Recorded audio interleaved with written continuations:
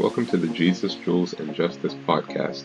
My name is Curtis Williams, and I thank you all for listening. On this podcast, we'll investigate theology, science, and people, then look at each from a biblical perspective.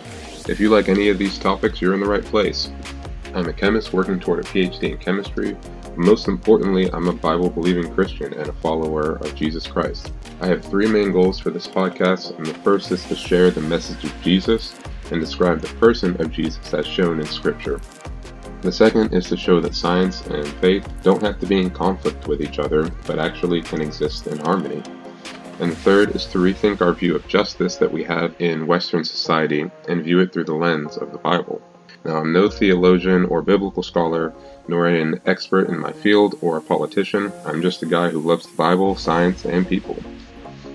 I hope this podcast blesses you all, and that you like, comment, and subscribe to this podcast if you enjoy this content.